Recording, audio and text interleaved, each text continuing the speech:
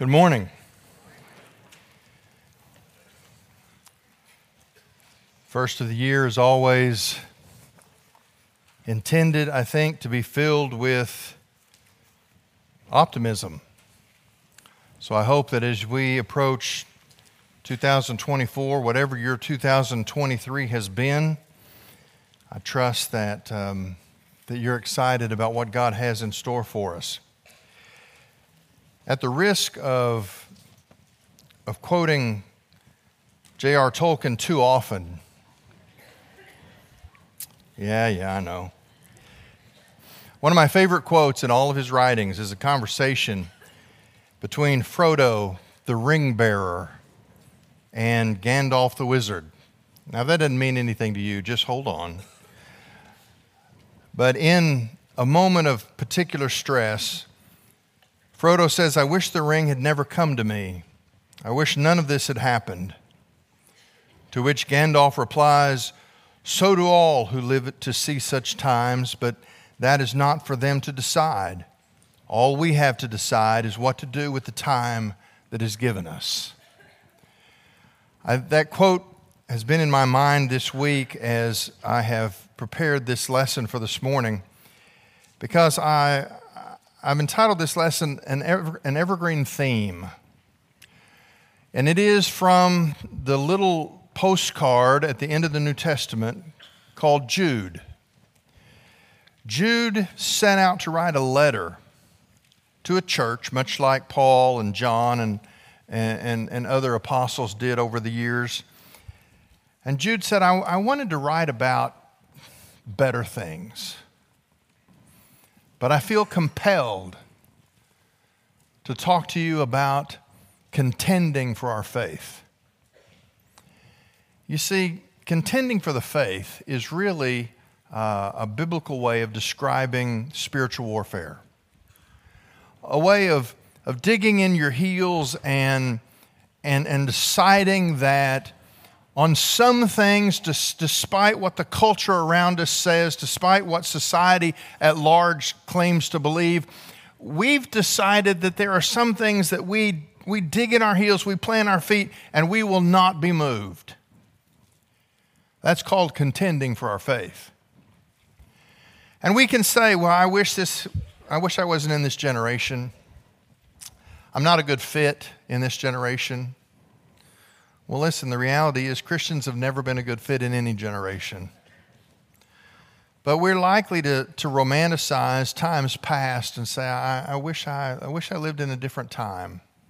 I wish these challenges had not come to me. To which our answer must be the biblical version of Gandalf's answer. All of us feel that way, but it is not ours to choose when we come into the fray.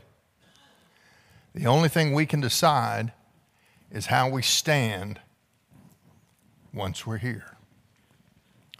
Open your Bibles to the book of Jude. It's the last page before the book of Revelation, which is, I think, deeply significant because Jude is a letter about this unpleasant spiritual responsibility of standing firm as a Jesus follower in a moment of intense spiritual warfare. He wrote about that kind of moment, and his words are extraordinarily relevant because we live in that kind of moment. Let me give you an example. A USA Today article recently described how young parents today are seeking to initiate their children into a world of all faiths. There's a woman named Emma Drouillard who runs a ceremony service. Never heard of a ceremony service. But what she does, it's essentially a secularized version of an infant baptism. I mean, it's sort of an introduction of a newborn into the spiritual world, I guess. She was asked by a couple to conduct a service for their baby whose name was Greer. The mother said this: "We just wanted a larger spirit to guide our daughter, but we didn't want to get specific. I wanted all her bases covered."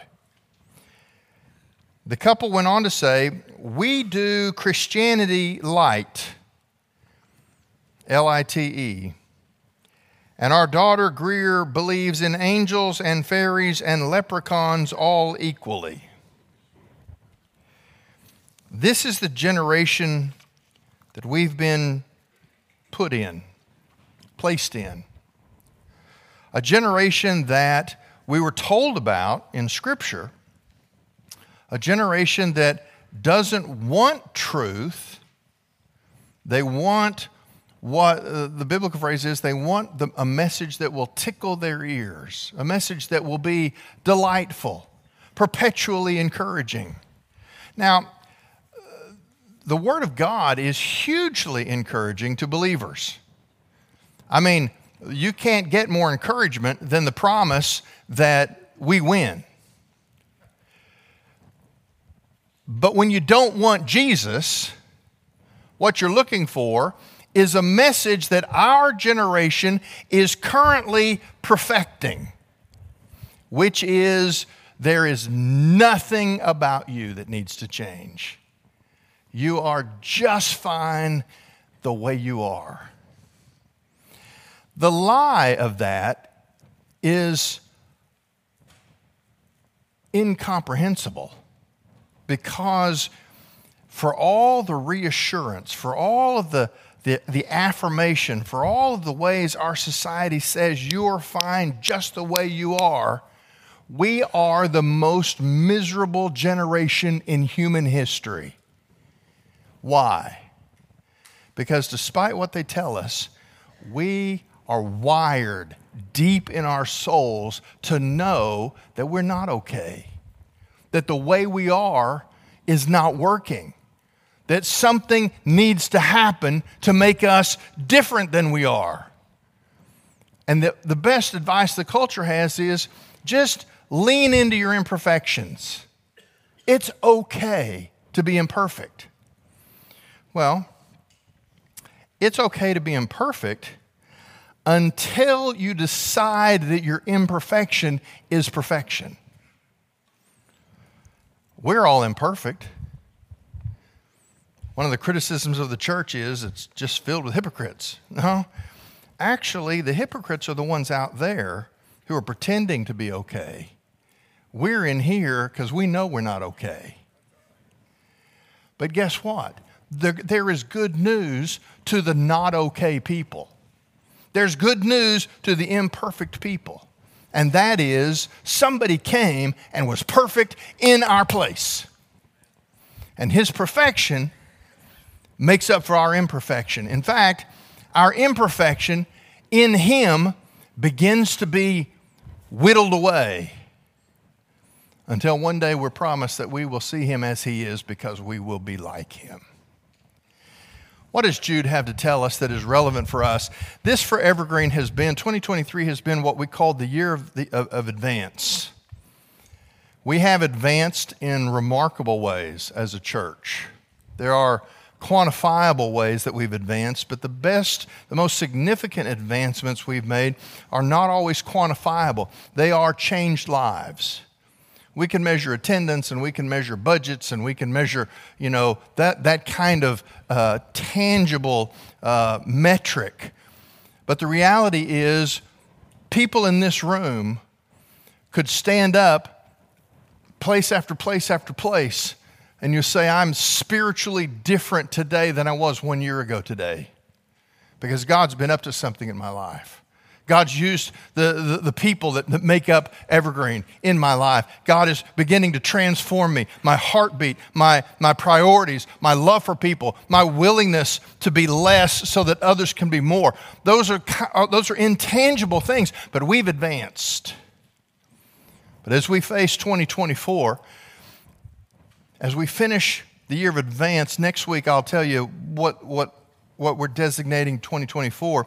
But I just want us to come today and say, okay, where does the advance stand? And right now it stands with our church being influential.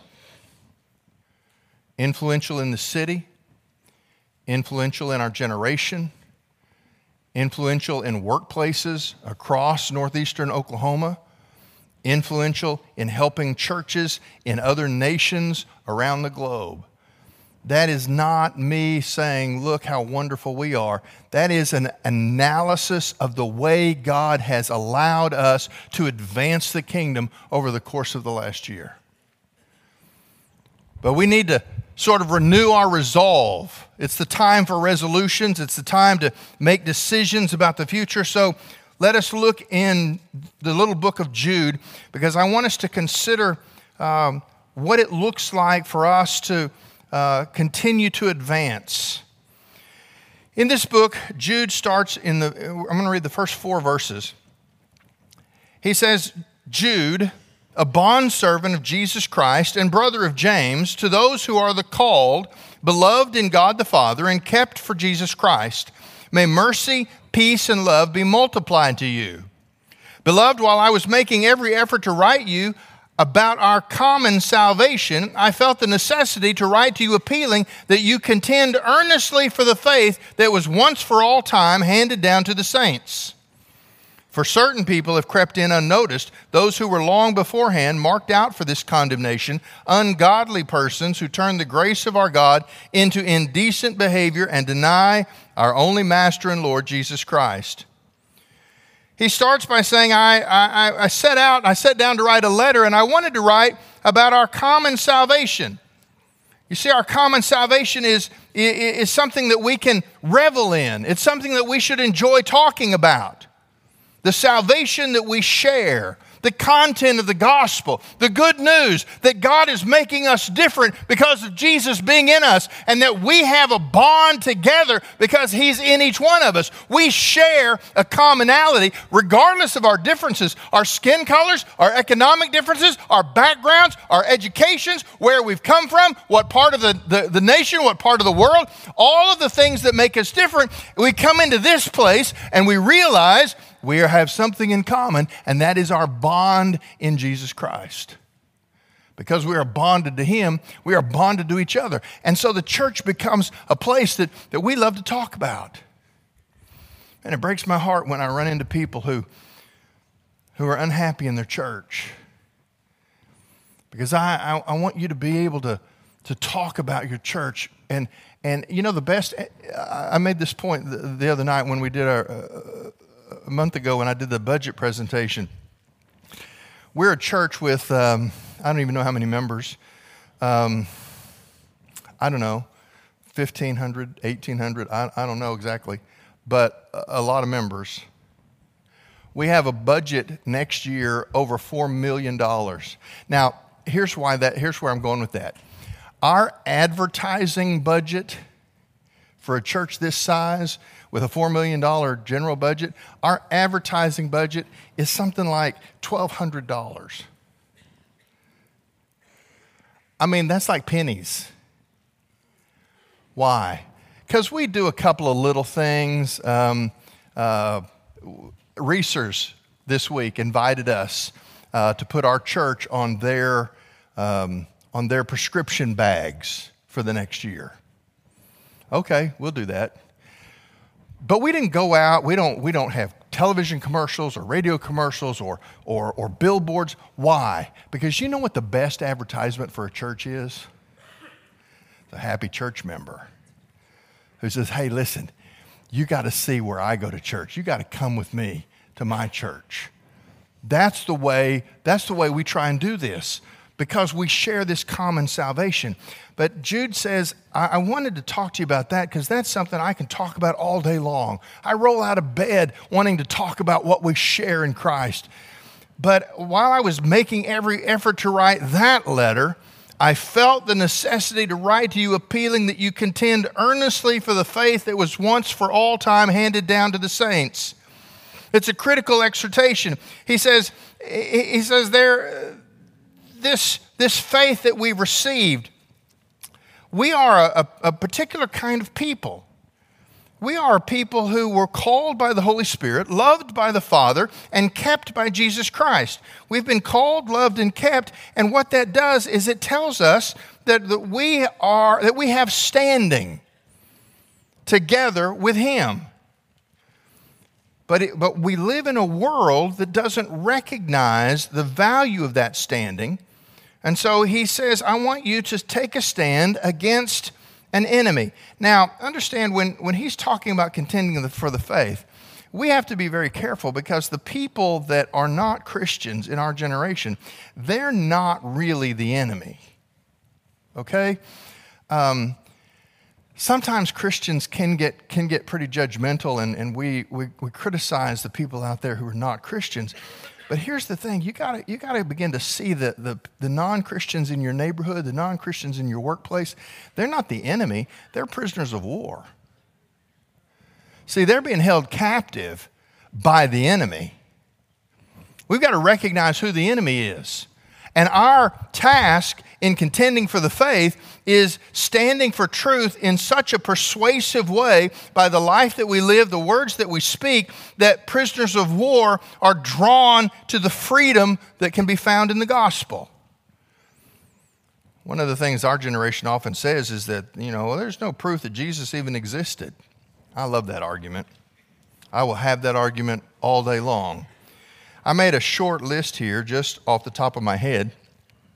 In AD 52, a man named Thallus argued for a non-miraculous explanation of the darkness that was universally seen in the middle of the day on the day of the cross of Christ. Tacitus, at the end of the first century, wrote extensive confirmation about the facts of Jesus' life in Judea. These are non-biblical sources. Jesus is mentioned by Mara Bar-Seppion, a Syrian philosopher, in AD 70, Phlegon, a Roman historian, in AD 80, who issued serious attacks against the Christian account of Easter. Jesus is mentioned by Pliny the Younger, Suetonius, Lucian of Samosata, Celsus, and numerous other Jewish sources. We've got to quit backing down because people argue that Christianity is just a blind leap into the dark. It's not based on empirical evidence. The fact of the matter is, our worldview is the only worldview that makes sense of reality. We've got to quit running away from those conversations. You want to argue that Jesus didn't exist? All of the evidence is on my side. You want to argue that we evolved from some primordial slime that was struck by lightning and non-matter became animated matter? We can argue that all day long. You've got the propaganda, but the evidence is on my side. We are for the first time beginning to see scientists making the argument that only the idea of a creator, they may not argue for the biblical creator, the Christian God, but they'll admit that only the idea of an intelligent designer can explain what we now find in the empirical evidence related to creation. We've got to quit running away from those conversations. You say, well, I'm just not prepared for them. Well, that's what I'm telling you. Get prepared. Your 2024 resolution is to read a book. You need a book to read? I'll give you a book to read. I want you to be able to have conversations with people. I want you to not be intimidated because we are going to contend for the faith. We're going to enjoy having those conversations about our common salvation. It's one of the great joys that we share. But when we go out into the world, we're going to contend earnestly for the faith that was once for all time handed down to the saints. It is a faith based on reality. It is a faith based on empirical evidence. It is a faith that can withstand debate. The laziest Christian is the one who says, I don't know, I just believe it all by faith. I believe it all by faith too. I believe it by faith because it makes sense rationally.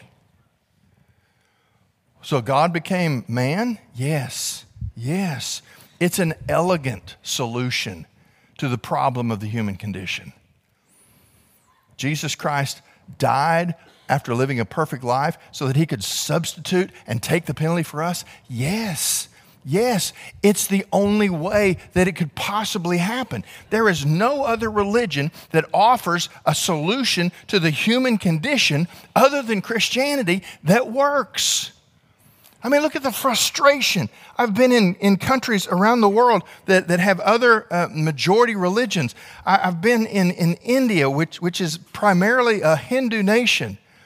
The frustration of having 1.5 million gods, with having no settled authoritative documents to draw from, no agreement of what's true and what's not true, what can be trusted and what should be set aside. It's like wandering through a cornfield maze that doesn't ever lead anywhere.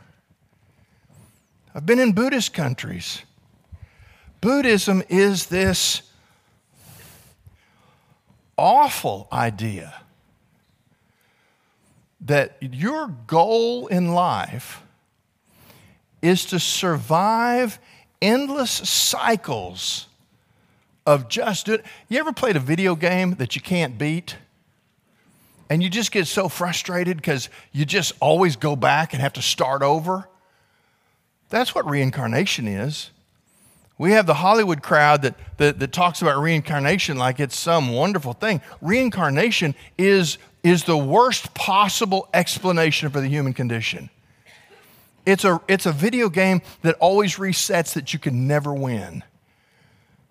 And Buddhists have been told the way out of that cycle is you have to separate yourself from desire. Well, good luck with that. I told you about being in Nepal one time and having breakfast with a Buddhist monk who had a Rolex watch on his left wrist. Separate yourself from all desire. You must desire nothing. And what's the goal of that? If you do achieve the absence of desire, of appetite, of want, if you do achieve it, you know what your grand prize is? You are absorbed into the nothingness of a random universe. Folks, Islam argues that God is capricious and arbitrary. Your best hope is that you die when He's having a good day. Because there's no guarantee that anything you do in life will actually get you over the finish line. Oh, with the exception of jihad, dying a martyr's death. Here is an entire world religion where the only guaranteed promise that you can hold on to is if you commit suicide as you try and destroy and murder other people, then God will accept you. I'm sorry. That's not a God that lives up to even my weak moral standards. Why are we scared to death to engage people in conversations about Jesus? Jesus makes sense of reality. Jesus makes sense of the truth. Jesus gives a solution to the human condition. Jesus has answers for the problems that we experience. He said, I wanted to write about the common salvation because I love that conversation, but I felt it a necessity to appeal to you, to contend for the faith. It's an inescapable mandate. The Bible is the finished work of revelation. It's interesting that cults always distort the Word of God. They always add to it. I'm here to tell you that revelation has been completed. What we know is that what God has given us in His revelation is sufficient for us to live life. Now, when we come to this, he says certain people have crept in unnoticed. That is, his great concern was not just the people outside of the church that are living lives that that aren't consistent with truth. His real concern was when those people crept in unnoticed. You ever found a creature in your house? It can be any kind of creature. Man, we had a rainstorm one night, and Diane came down the stairs and walked through the house in the dark. Finally turned on the light, and I heard this blood-curdling scream. And the floor was covered. I think I picked up 19 earthworms. And not just little fishing earthworms, long earthworms that had found a way in the house during the thunderstorm. We didn't hear it. We were asleep. Happened while we weren't alert. We didn't even really notice it until we turned on the light. And then I knew about it because obviously the scream went off. But see, that's what Jude says. We're rocking along celebrating our common salvation. But he said you have to understand that there are people bringing outside ideas, and they're trying to slip into the church unnoticed. Well, we're open to the world,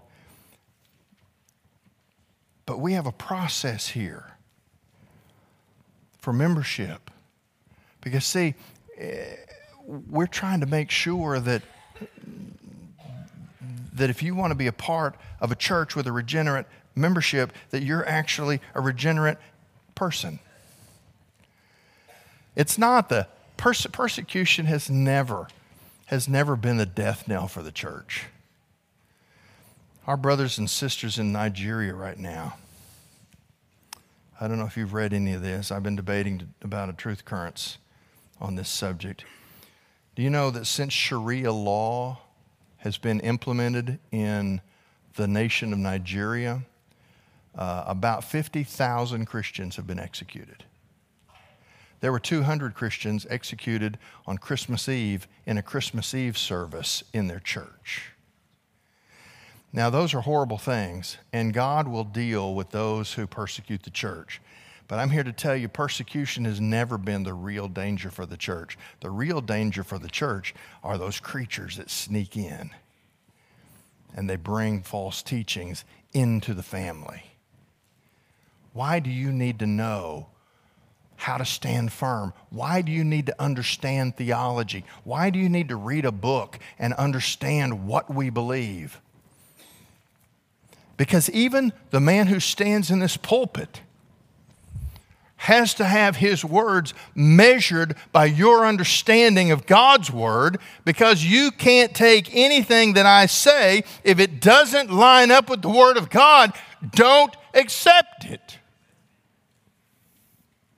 But you've got to know, we've got Christians in our generation. I'm always asking you to read the Bible. And by the way, tomorrow is January the 1st, a great time to start reading your Bible, okay? Start reading your Bible. We've shown by what we did in the first part of December, we read the entire Bible through in 80 hours. You can read through the Bible in 80 to 90 hours. Spread that out. You can do this. But I'm afraid oftentimes we have churches not filled with people who have read the Word of God. They're filled with people who know people who have read the Word of God. I'm not your source of biblical truth. I'm your coach.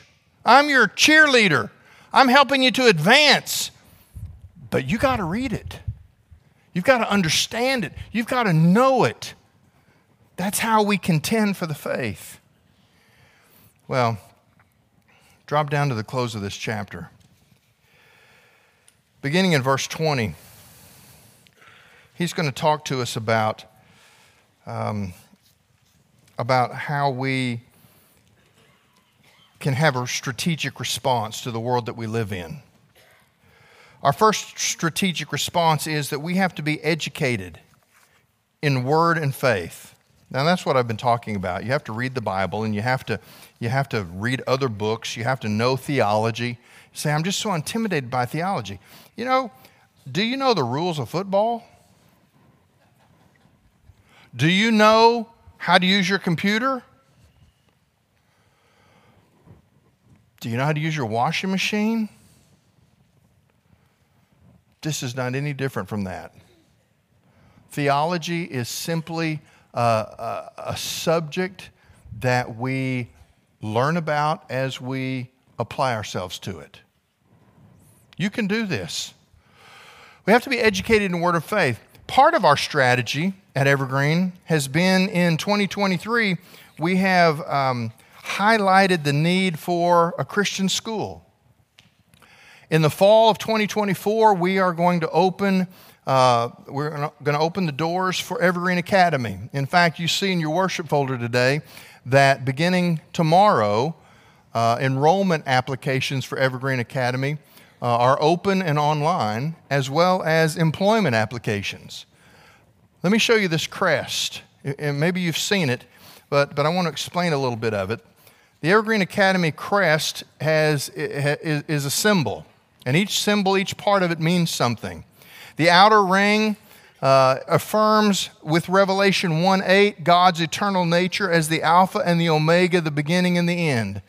It symbolizes a commitment that we are making to not only educate and train students for their current lives, but also for a future that extends into eternity.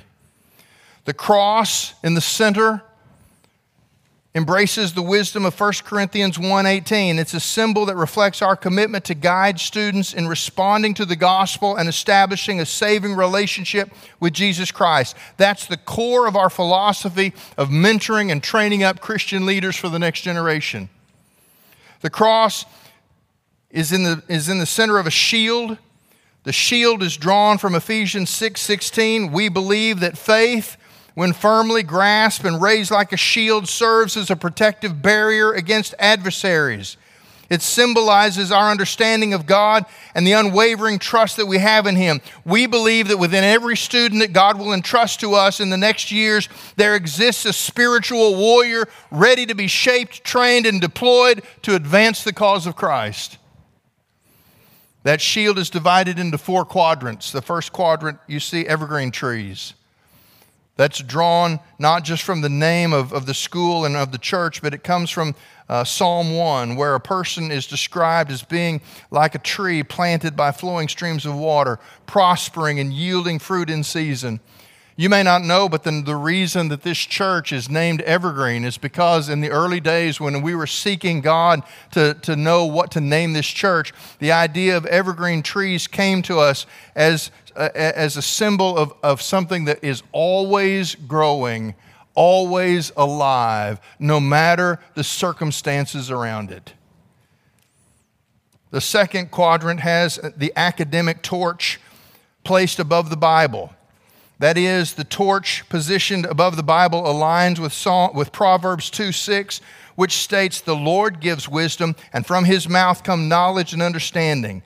This emblem signifies the student's journey toward intellectual advancement as they wholeheartedly engage in the pursuit of academic knowledge and excellence that is grounded in a distinctively biblical worldview. The Bible will serve as the cornerstone of each student's scholarly pursuit. The third quadrant is a centurion's helmet.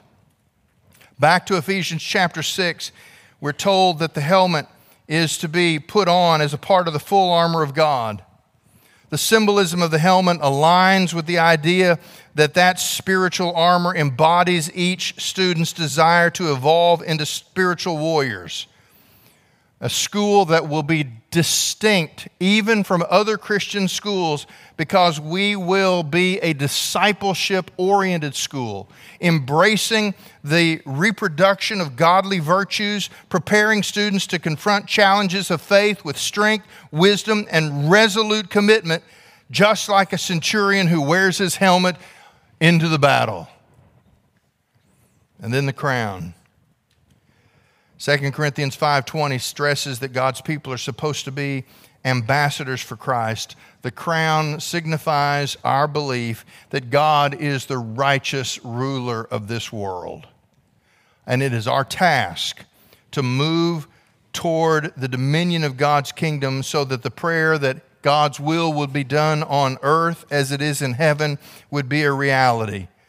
The crown is a symbol of authority and sovereignty, but it signifies for us the responsibility we share in educating and helping our students grow where they become ambassadors for God's kingdom in their generation, making the world a better place because they bring the good news of the gospel to bear on the real world situations that their generation will face.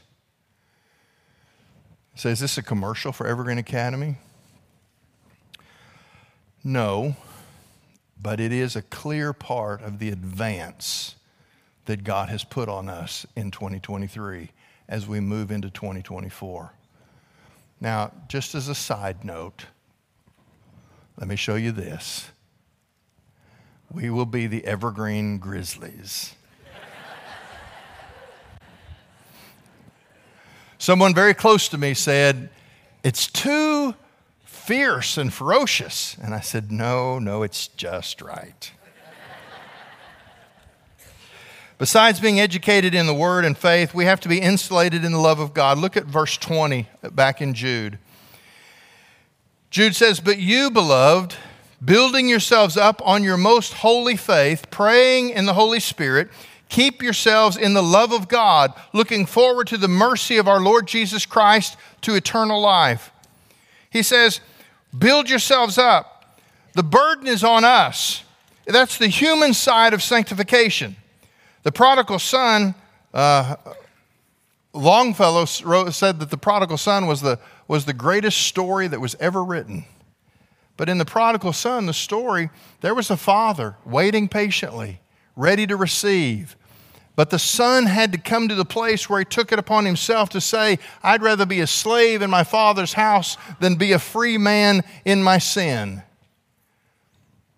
When Jude says, build yourself up, he's saying, make a decision to stay in God's will, to be what He wants, where He wants, when He wants, so that His word, His promises become ours.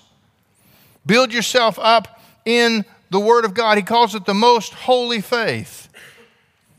And learn how to pray in the Spirit. Look what he says. Building yourselves up on your most holy faith, praying in the Holy Spirit. You know, I went back and looked because I had it in my head in Luke chapter 11, verse 1. Do you know the only request that the disciples ever made of Jesus that's recorded for us, request for training, was they said to Him, Lord, teach us to pray. Now, when you go back and you look at the Greek, the actual language of that verse, it's fascinating, and we miss this. They're not saying, teach us how to pray. They're saying, teach us to get on with it. Teach us to pray. See, that's going to be part of my 2024 personal resolutions, because I know how to pray, but I too often find myself waiting until I have a list of things that I need to talk to God about. Man, nobody wants to, you ever have that person, maybe a teenager, that shows up and you're just like, okay, what do you want now? Because the only time they come around is when they want something, right? We do that to God all the time. I don't need to be taught how to pray. I know how to pray. But I've seen that with new eyes. Luke 11, verse 1. Lord, teach us to pray. Teach us what we need to make this a priority.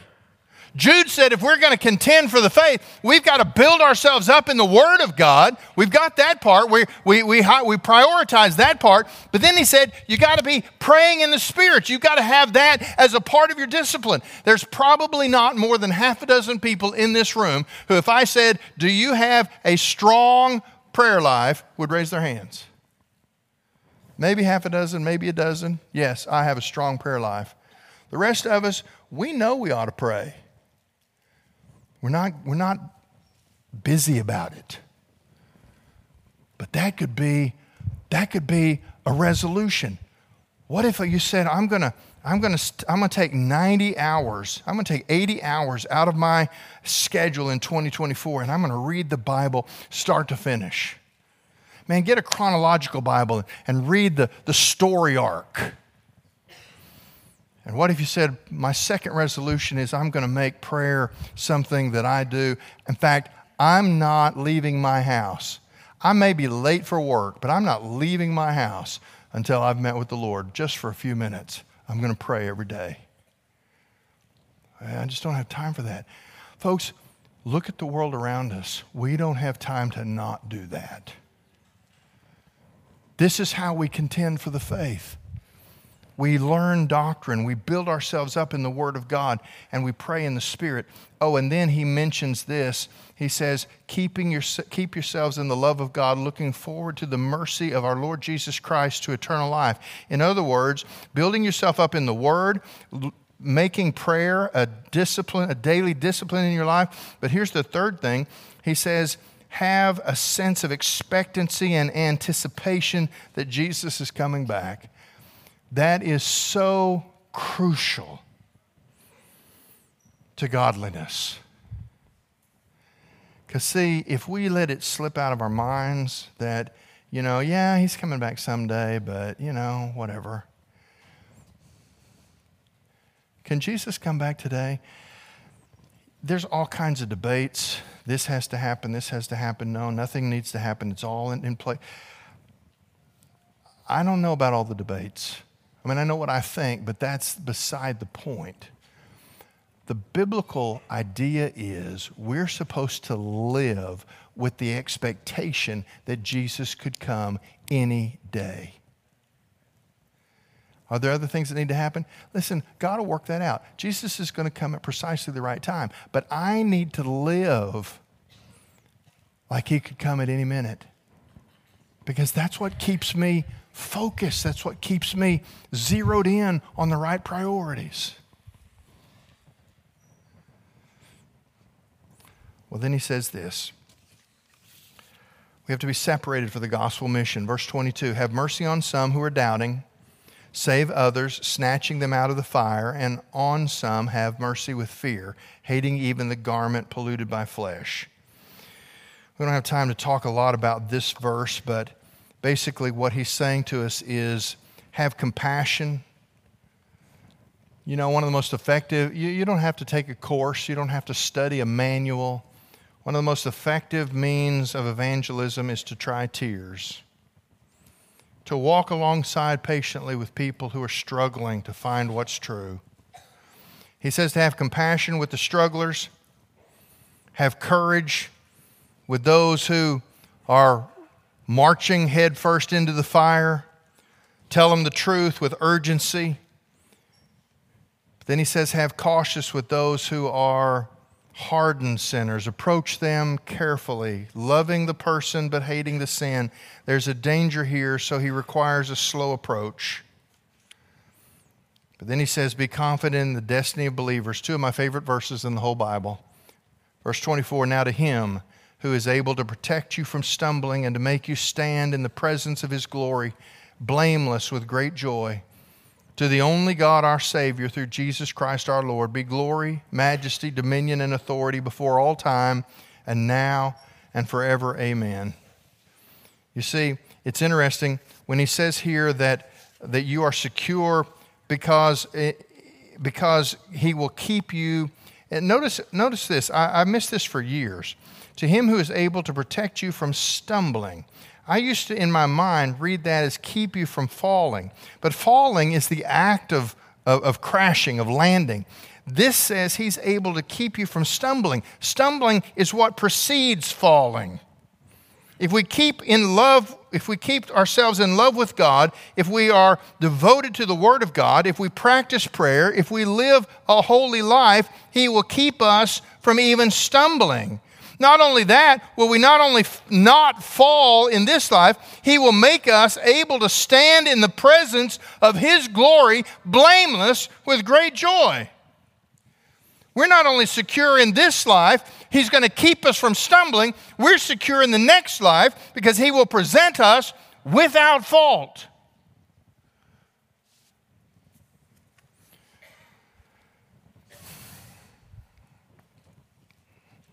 In the ancient world, in the Jewish world, wedding followed a particular pattern. See if you don't see something meaningful here when we talk about the return of Christ. Let me just read you this paragraph. Jewish weddings in biblical times throw considerable light on the book of Revelation. First, there was the stage of the marriage covenant. Here the groom would leave his father's house and travel to his prospective bride to settle and pay a ransom price. The second stage would come when, once the agreement was made, the bride and groom would drink wine as a symbol of unity. Now they were considered married, although they did not begin living together. The groom had to prepare a place for his bride. The third stage came at the end of that time. When the groom had prepared the place, he would come back at an unannounced time. When people in the neighborhood saw him coming, they would begin to shout, "Behold, the bridegroom comes!" Thus they would forewarn the bride to get ready. The fourth stage would entail the groom getting the bride and taking her to his father's house for the wedding ceremony. There he would present her before his father.